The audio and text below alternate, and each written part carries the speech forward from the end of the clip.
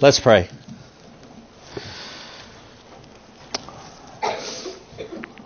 Oh Lord, our God, we come to you this morning and we're just so thankful, God, for the grace that you have shown to us and you continue to show to us day in and day out. Lord, we thank you for the privilege to sit under the teaching of your word, and we pray this morning for the work of your Holy Spirit in our hearts to receive the words that we hear by faith. So God, we pray that you would speak to your people this morning. God, that you would do something supernatural in our lives, that these wouldn't just be the words of a man that are spoken. God, that you wouldn't just give us some insights to make our lives better. But Lord, we pray for the mighty power of God Almighty, the same power that worked to raise Jesus Christ from the dead and to sit him at the right hand of the Father, that work would be done in our hearts and our lives to trust in you. We thank you, O God, and pray these things in your name. Amen.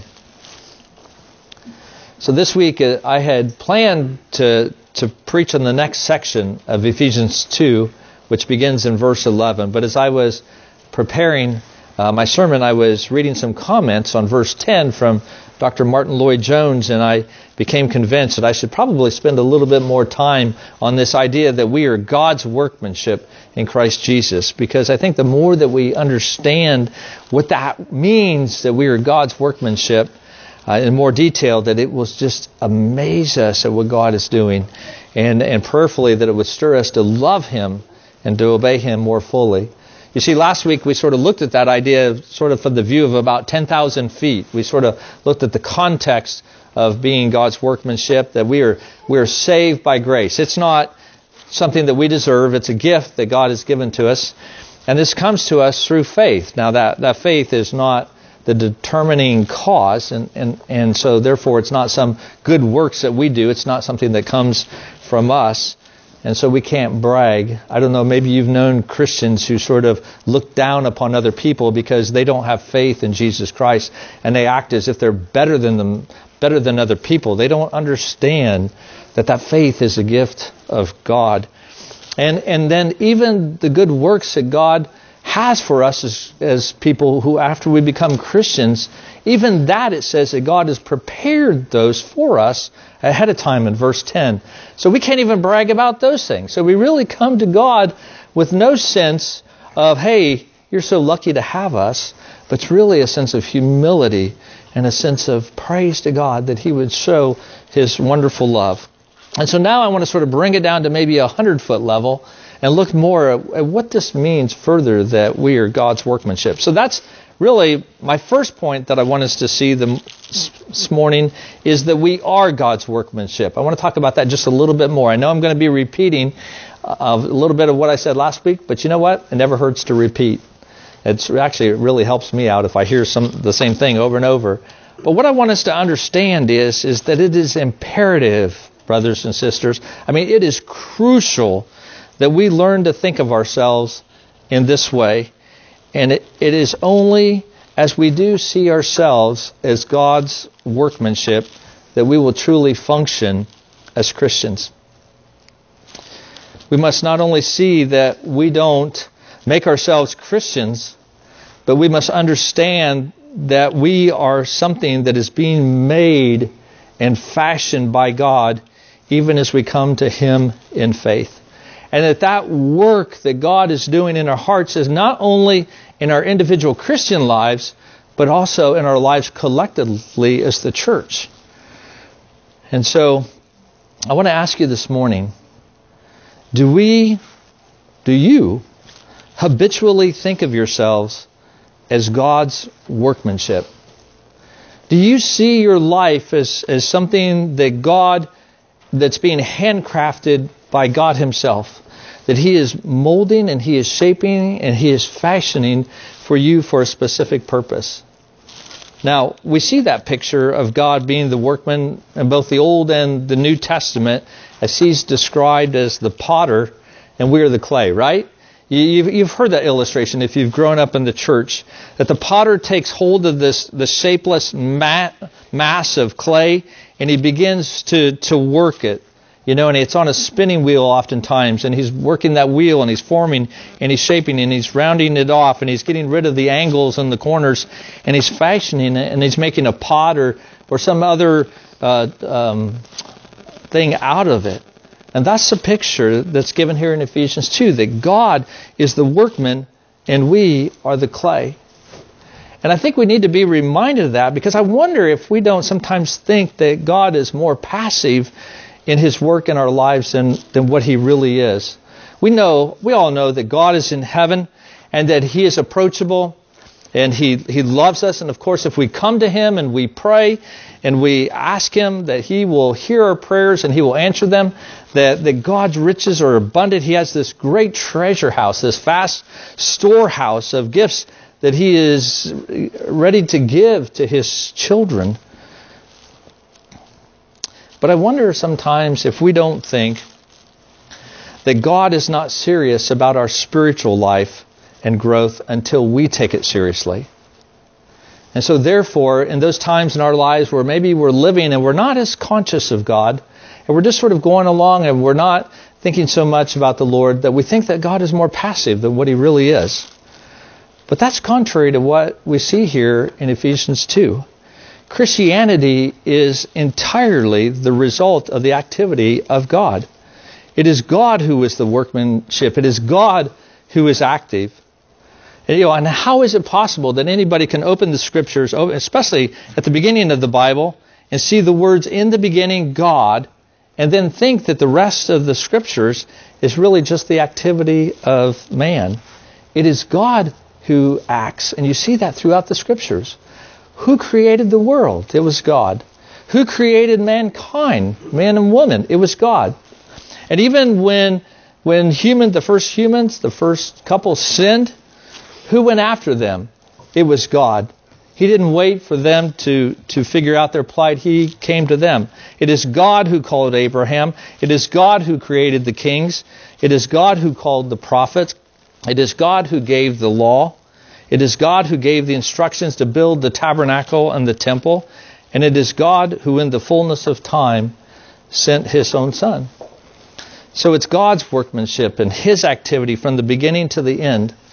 And yet, even we who are Christians sometimes can forget that and think that our Christian life, and even us being Christians, sometimes has something to do with us. We forget how active God is to save us and to sanctify us.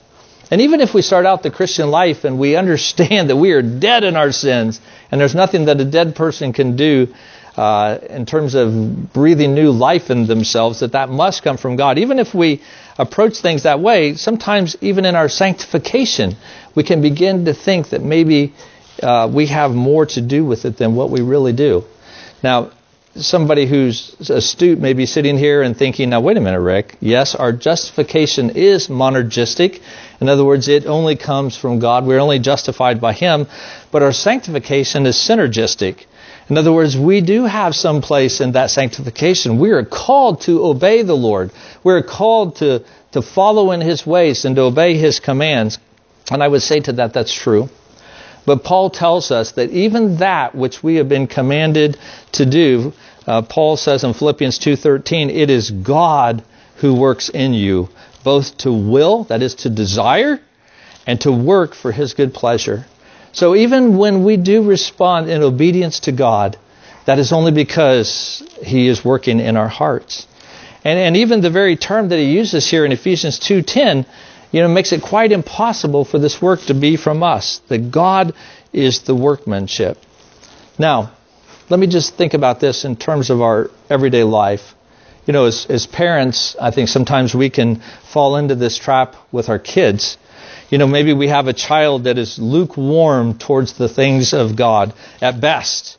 And we worry and fret about our child's spiritual condition, wondering if all will turn out well for them and they will love God or not. And God wants us to know that he is the true workman of your child's heart. Look to him to do a mighty work in your child's life.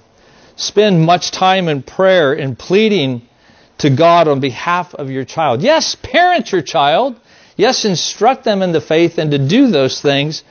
But brothers and sisters, don't get caught up in seeking to carry that burden upon yourself as if it were up to you somehow to work some kind of change in your child's heart. Know that God is the workman. God is the one that will work in that child's heart. Or Christian, maybe you have struggled with temptation that has mastered your life for way too long, and you've done everything in your power to overcome maybe a besetting sin that you have been struggling with, but you have been weak.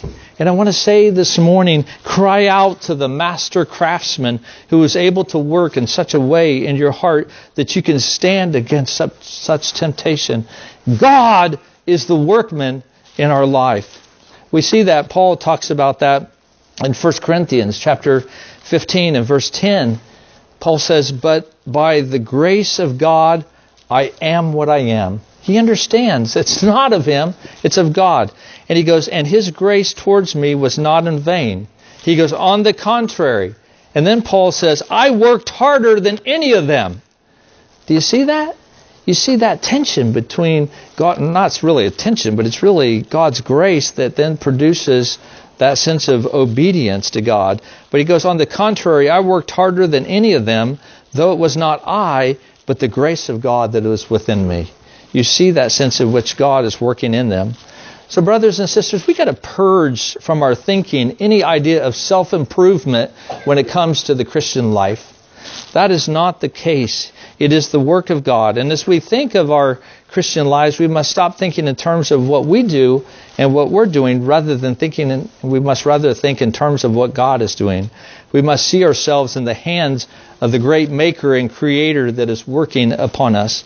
And as we do so, not only for our own Christian lives, but for Kirk of the Plains and our church, we need to understand that God is molding and He is shaping our church into a vessel that He will be used for His glory. So I don't know what you're struggling with here this morning in your Christian walk, but know that God is the one who is working in you. Now, how does God do this work? Well, first we see that God does so through Jesus Christ, we see here in verse 10. We also saw that in verses 4 through 7, where we're told we're made alive in Him, that is in Christ. We're raised together with Him, with Christ. We're seated with Christ in the heavenly places, which means we receive the benefits of His death and His life. In other words, we receive His very life Himself. God is forming Christ in us. Paul uses that language in Galatians chapter 4, verse 19. He says, my little children, for whom I am again in the anguish of childbirth, until Christ is formed in you. That is what God is doing. He is taking that nature of Christ and He's making that in us. And that's the New Testament idea of being a Christian. It's more than being just a decent person or being moral, but it's having a nature like Christ. You know, the Bible talks a lot about being united to Christ. And I have to admit, I think I need to study that doctrine more and more and more. I think if we could grasp what it meant to be united in Christ, I think it would radically change our Christian life. But the best illustration that I can think to use to get this idea across is to think about our head and our body. In our head, the Bible even uses the analogy of a head to signify Christ, and the body is to signify the church. And as the church is united with Christ, Christ thinks certain thoughts, He does things certain ways, and that expresses itself through the body. So as I'm thinking with my brain, I'm not even realizing I'm thinking about moving my arms out, my arms go out. And it is the same way with Christ. As we are united with Him, as He lives a certain way, He thinks a certain way, He has certain convictions, that begins to flow out through His church as they walk in unity of that union with Christ.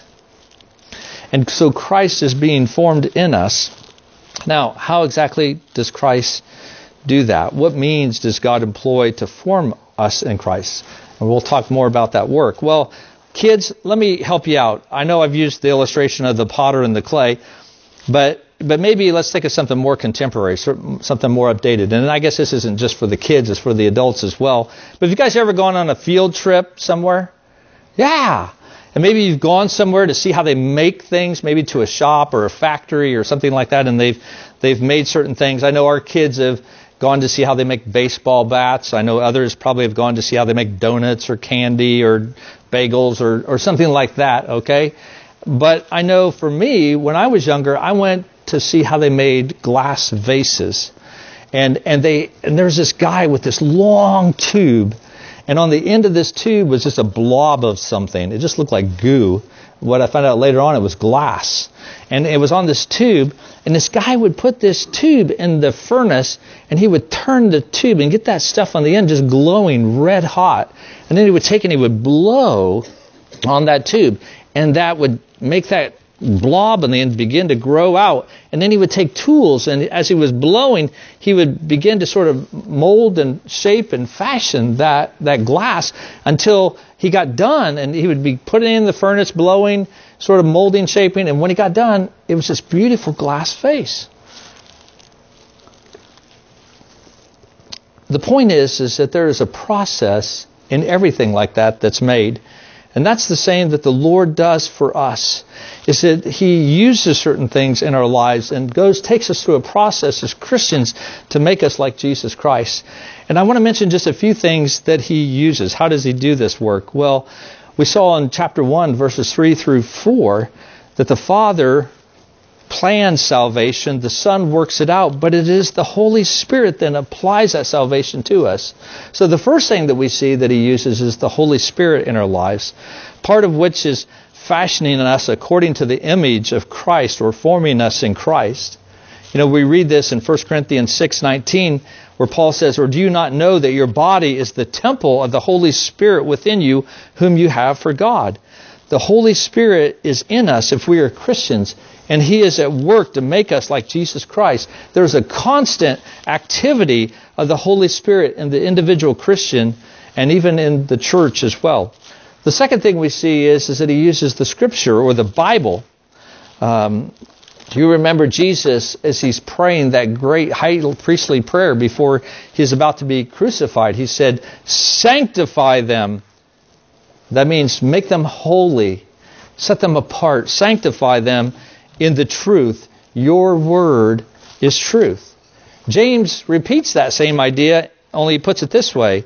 James 1:18 says, "Of His own will He brought us forth by the word of truth." Peter in 1 Peter 1:21 or 23 says, "Since you have been born again, not of perishable seed, but of imperishable, through the living and abiding Word of God."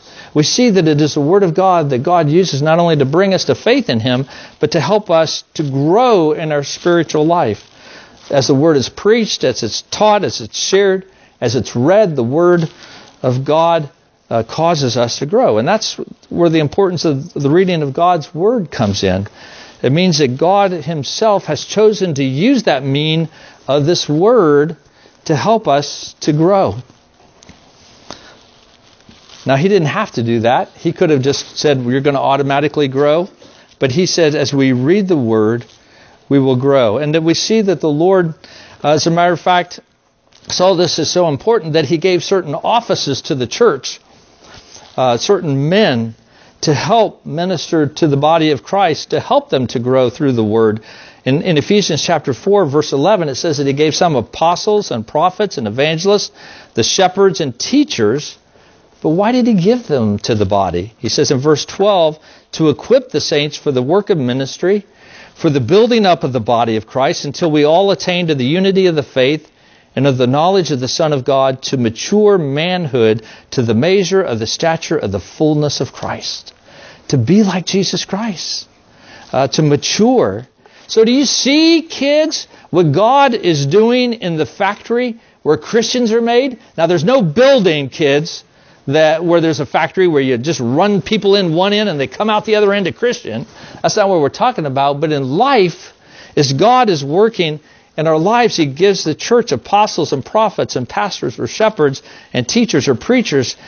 And they're all put there by God and used by Him to fashion and to shape God's people through the ministry of the Word. I mean, go back to the guy that's blowing the glass. Remember? He has this blob on the end, and he gets that really hot, and then he blows on it, and he takes these tools And he's fashioning that glass. He's trying to, form it, trying to get it rounded maybe in certain places and flat in other places. And he's using those tools to do that. And that's what God does in our lives. He uses the Holy Spirit and he uses the Word of God to do that. Brothers and sisters, it's not God's work when we hesitate in our beds on Sunday mornings debating on whether to go to church or not. Nor is it His work when we neglect to read the Word of God and to pray during the week. It is through those things that He uses to cause us to grow. But also He uses the circumstances and even correction, even trials and difficulties in our lives. Think about Hebrews chapter 12, verse 1. We read that the Lord corrects and He disciplines those He loves. And then He even uses the illustration in that passage about earthly parents. He said, do your parents correct you? Yes. A good parent will always correct their child. Why? Because they love them. Because they want to do that for their well-being. The good parent corrects the child not to get rid of pent-up frustration or anger, but because it is the best interest of that child. And then the argument of the writer of Hebrews says, and it's the same way with God, that He disciplines us because He loves us. Now that doesn't mean that every time something goes wrong in our lives that we are being disciplined by God. We do live in a world of sin where there are secondary causes that operate, and oftentimes our illnesses and diseases and even the trials that we go to sometimes are a result of the world in which we live. But there is a very clear teaching in the Bible that God does correct His own children, and He does that in order to perfect them. And so if you think about the glass blower who's blowing the glass, he has to take that glass that's on the end of this tube, this pipe, and he has to put it in the furnace. And he has to make that nice and hot and red. Do you know why? Do you know why, kids? Because if he just left it out here and didn't put it in the furnace and he blew on that blob, it'd probably just blow it off the end of the pipe. He has to make that soft and pliable. And so he puts it in the hot furnace so that the tools that he uses will shape and form that. And it's the same way with God. Sometimes we are so bullheaded. Sometimes we don't want to listen to God. And so He sends us through great difficulties to make us soft and pliable and teachable, so that we will hear Him and we will hear His Word and the Spirit will work in us. So God's workmanship in our lives sometimes involves the use of circumstances and correction to cause us to grow. So we see that God is at work in us. We see some of the means that He uses to cause us to grow. But then what is the actual work that He does?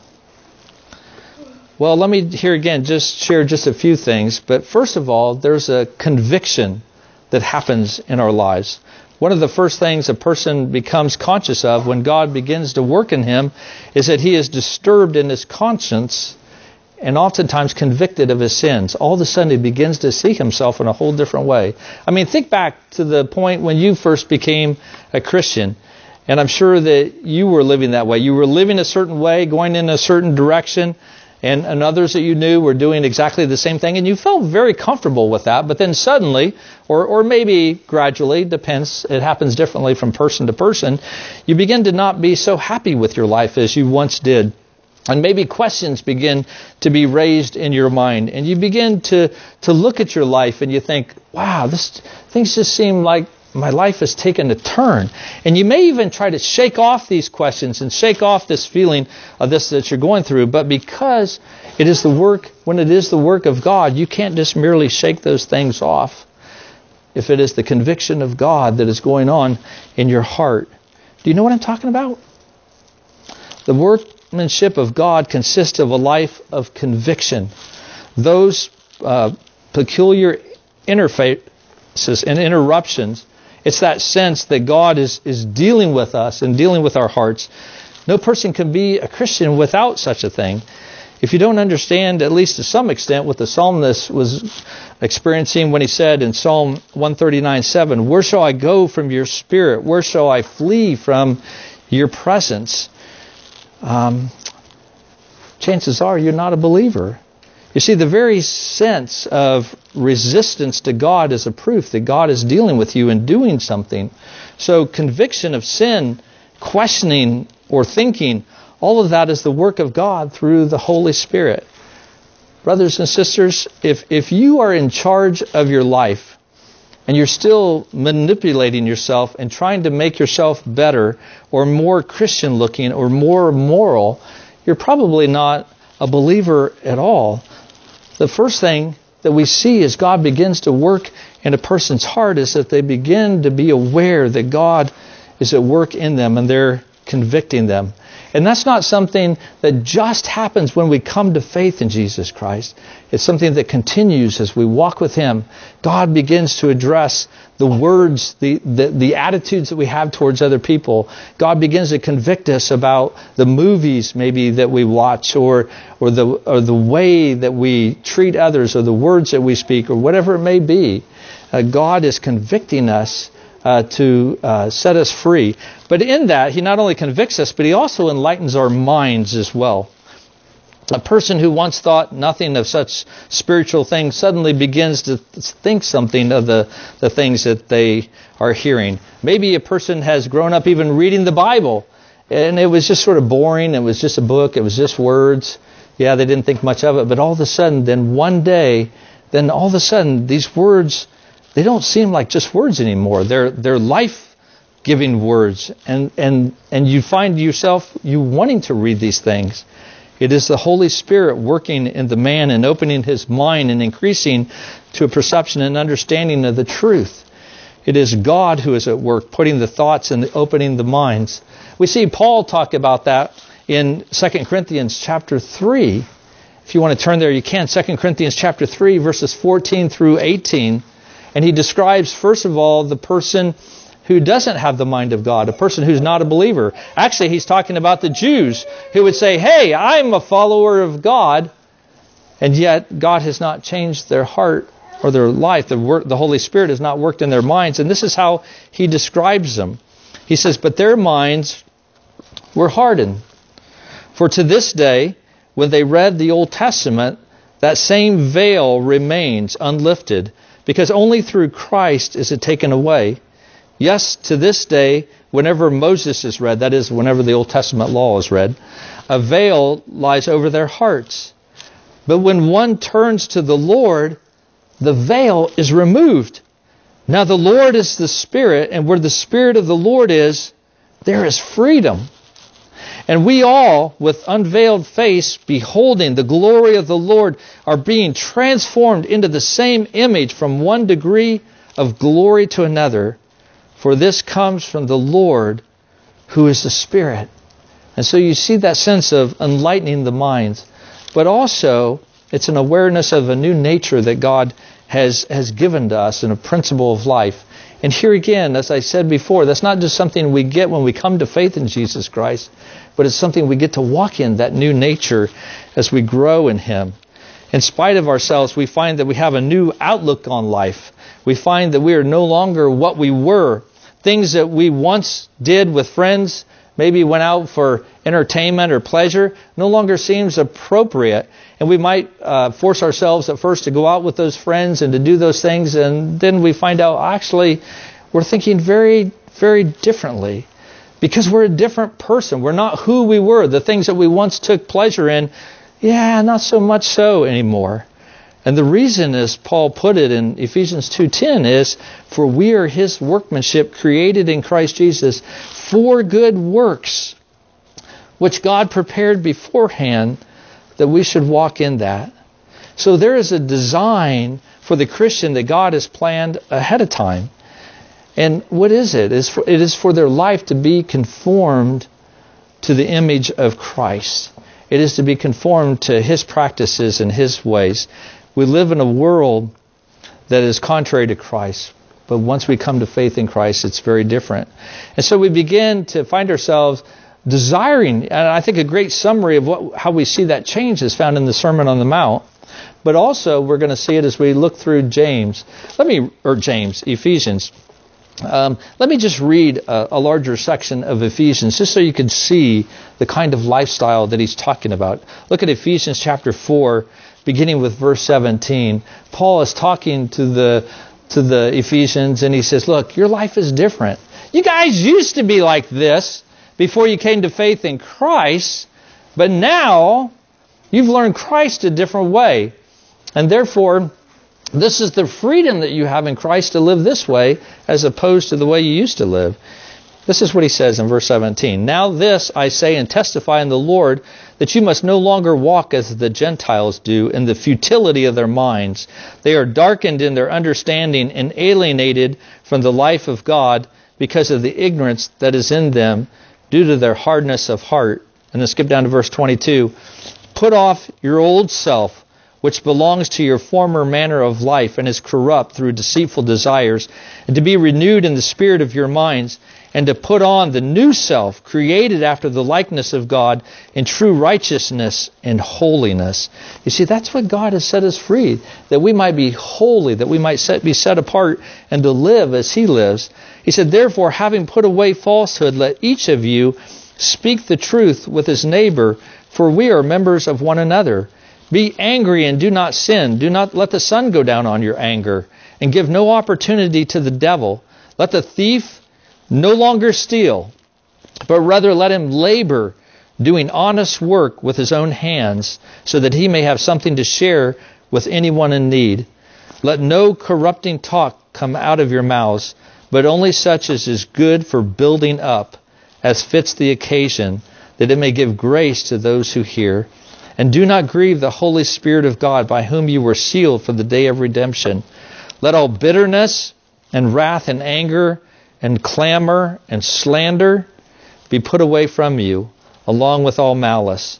Be kind to one another, tender-hearted, forgiving one another, as God in Christ forgave you. And then look on into chapter 5 even. He said, therefore be imitators of God as beloved children, and walk in love as Christ loved us and gave himself up for us, a fragrant offering and a sacrifice to God. But sexual immorality and all impurity or covetousness must not even be named among you, as is proper among saints.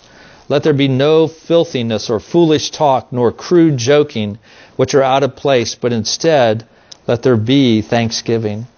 You see, it's not that we somehow tried to do these things to become Christians, but these are works that God has set up ahead of time for us to walk in. That's the kind of life that God has saved us to live. We are being formed and fashioned for that, and that is the design and the shape that we have been saved for. God is making us for that. And it is a process. We're not made perfect in a moment. Sanctification is a process, but it is a process that is sure. Christian people, we are in the process as certain as we are Christians. God has taken hold of us. He is fashioning us, and He will keep on working. That's what we read last week in Philippians 1 verse 6, that He will begin that which He has started. So nothing inside of us or outside of us can prevent that. When God takes hold of us, He will not leave the work unfinished. Now kids, let's go back to the shop that you went to, the field trip that you went on. And let's say you were seeing donuts being made, and you saw donuts. Did you ever see any donuts that didn't come out right, that they messed up on? And they said, oh, we got to take these donuts, we can't sell these, and they had to put them off to the side. You know, when I saw the guy blowing glass, he actually made a mistake and had to get rid of a vase because I can't remember whether it was too big or it was cracked or what happened, but they had to discard that. But unlike these shops and factories, with God, this process always works. There are no rejects in God's factory. God's work is always perfect, and it is always complete. And if God has taken hold of you and has started fashioning you according to the image of Christ, Christian, as surely as the sun is shining this morning, God will continue that work in you until the measure of the stature of the fullness of Christ. Is that not a glorious truth? Is that not wonderful? Let me ask you again, brothers and sisters, do you habitually think of yourself as God's workmanship? Do you see yourself as being handcrafted by God? And all the struggles that you might have in your Christian life, and the struggles you have to get angry and blow up at your family, or to give in to certain temptations of fear or worry or whatever it might be, It is good news to know that in spite of that, that God has continued to work in us. And He doesn't mass produce Christians. He didn't put us on an assembly line. He does use the same tools. He uses the Holy Spirit. He uses a word, but He handcrafts us. And so sometimes He takes you through a situation that He won't take you through, because He knows exactly what we need to be made in His image. But brothers and sisters, if we are a Christian and God is working in us and we are resisting His will, understand and be prepared for what's coming, because God loves you so much that He will correct you. Be prepared even for severe and harsh dealings with you that is motivated by God's immense love. Kids, remember we went through Jonah, the book of Jonah? And what did Jonah do? God said, go this way. Which way did Jonah go? He went that way. But God didn't leave him. And God pursued him and had him cast out of a boat and sunk deep into the ocean until a huge fish came up and swallowed him. And where did the fish take him? Over there. And spit him up. And right where God wanted him. He wasn't going to leave His prophet go. And the same way, He won't let us go. So let me ask you these questions this morning as we close. Is this happening in your heart? Could you say that you are God's workmanship? Is God dealing with your heart to draw you away from sin and toward Him in obedience, no matter what the cost? Are you conscious of being molded and fashioned and shaped in such a way to be like Jesus Christ? Do you take comfort in God's workmanship in your life, or are you fighting against it? Are you here this morning and you look very good on the outside? All of you guys look great. But maybe inside you're struggling. Maybe inside, you've even committed sin on your way to church this morning. And maybe you've been upset with your wife or your kids or someone else, and you're still brooding over that. Do you desire from the Lord His Word like a baby desires milk? We have a lot of little kids, and I watch them with their bottles, and boy, you want to make them mad. Take their bottle away from them. Is that the desire that we have for God's Word? Do you desire holiness, laying aside the filth of this world to walk as God walks? When God looked upon you and loved you and began to work in you to make you as a Christian, He had already prepared the works which you should live and walk in.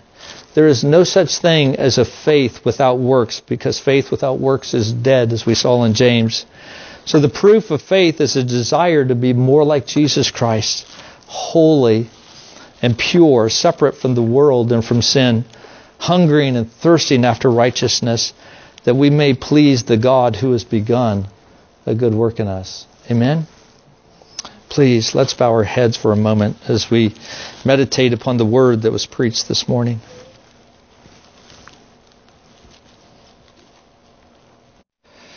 Oh God, our master craftsman, we come to you today and we give you thanks, Lord, for the work that you have done in our hearts and that you continue to do. It is so good, Lord, to reflect upon these things. And God, to see that even this little baby that we've been singing about, who was born in a stable many centuries ago, that He is our Savior, the one that grew up, died on the cross to take the penalty for our sin, that we might be set free, not only from the condemnation of that sin and the judgment of that sin, but we would be set free, Lord, from the power of that sin, that we could live lives that are very different from what we see lived out in the world today. God, we wouldn't be perfect, obviously, but Lord, we are people in whose heart you are working. And I pray, God, that you would help us today as individual Christians and even as a church, Lord, as we think about Kirk of the Plains and what we're going to do and how we're going to do it. Lord, maybe we be looking to you to do a work in us. Oh, God, we pray and thank you for the comfort that you give us in the midst of our struggles. Lord, sometimes in the midst of our apathy, to know that you are at work, God, even when our hearts are very apathetic, or God, sometimes even when our hearts are rebellious against you, that you love us enough that we know that you will discipline us. Oh Lord, I pray that you would continue the work that you have done in us. not only, Lord, for our benefit, but God, that people could see the power of God, that you could take a person such as I, and that you could make them new creatures in Christ.